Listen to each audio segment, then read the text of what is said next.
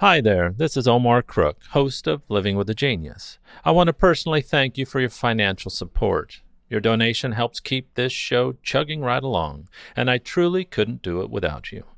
As always, thanks for listening. Be kind, do good work, and until next time. Here's Living with a Genius for March 20th, 2021.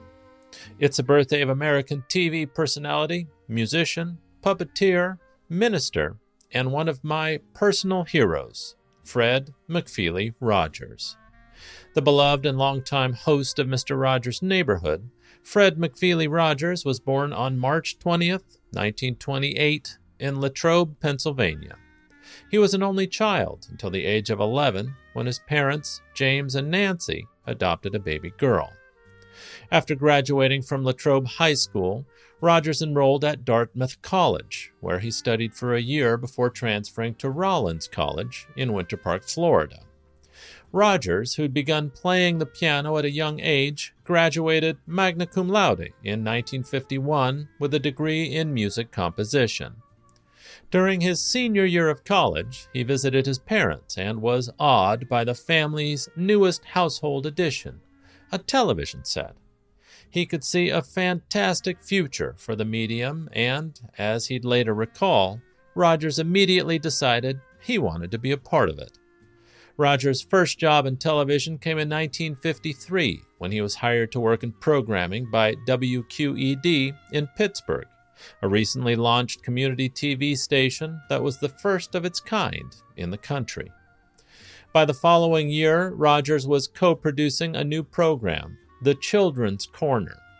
This allowed Rogers, who'd fallen in love with puppetry as a child, to introduce some of his favorite puppets from his home to his young audience. As his experience grew, so did his aspirations. He earned his divinity degree in 1962, and at his ordination, the Presbyterian Church asked him to serve children and families through television. Rogers made his first appearance the following year as Mr. Rogers on a Canadian broadcast system show called Mr. Rogers. The program helped lay the groundwork in its look and approach for Rogers' later show, Mr. Rogers' Neighborhood. Over the course of its decades-long run, Rogers' show varied very little. He approached his young audience with respect and a directness about issues children faced, like death, war, and divorce, that were rarely touched on by any other program. In the very first show that aired on PBS, Fred Rogers began the program much as he would over the next 33 years, by walking through the front door of his television house and trading in his raincoat and suit jacket for a zippered sweater. The sweaters soon became as much a part of the program as the puppets. In all, Rogers had about 24 of them, and they were all made by his mother.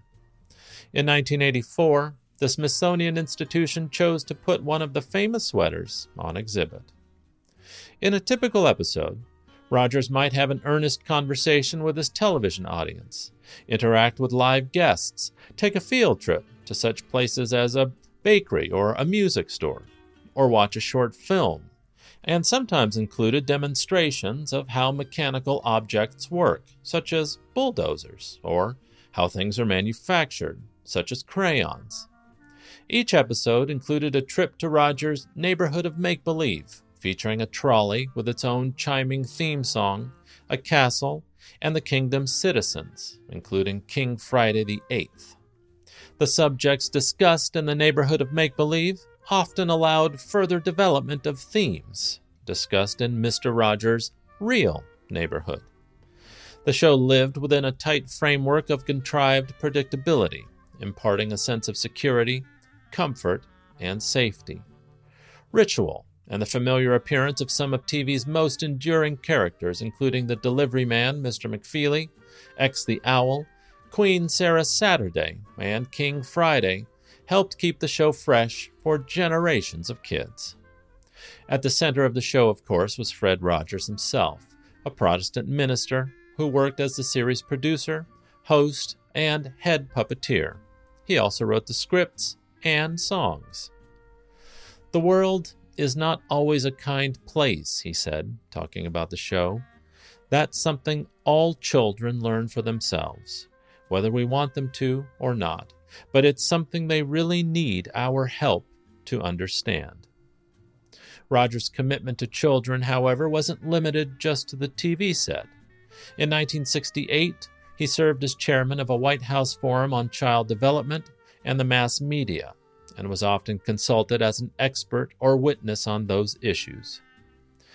Those of us in broadcasting have a special calling to give whatever we feel is the most nourishing that we can for our audience, Mr. Rogers said. We are servants of those who watch and listen. As the program crossed into its fourth decade, Rogers began to slow down. Over the last few years of its run, the host curtailed his production schedule to 15 or so episodes a year. In December of 2000, he taped his final episode, though PBS aired original programs until August of the next year. In December of 2002, doctors diagnosed Rogers with stomach cancer. He underwent surgery the following month, but it did little to slow the disease down. On February 27th of 2003, with his wife Joanne at his side, the titan of goodness and decency, Fred Rogers, died quietly at his home in Pittsburgh at the age of 74. Mr. Rogers always knew just the right thing to say for every instance, on every occasion. Here's one of my favorite quotes. "When I say it's you I like, I'm talking about that part of you that knows that life is far more than anything you can ever see or hear or touch. That deep part of you that allows you to stand for those things without which humankind cannot survive. Love that conquers hate, peace that rises triumphant over war, and justice that proves more powerful than greed." I cried the day Fred Rogers died. I was 33 years old, and I've cried some today, putting this episode together, watching him on YouTube. I'm now 51 years old.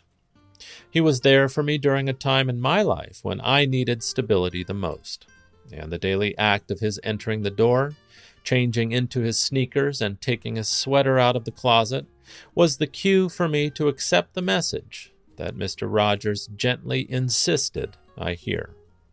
That I was good and kind and smart, and that he liked me just the way I am. And I thank you for that, Mr. Rogers. The neighborhood's just not the same without you. Thanks for listening. Be kind, do good work, and until next time.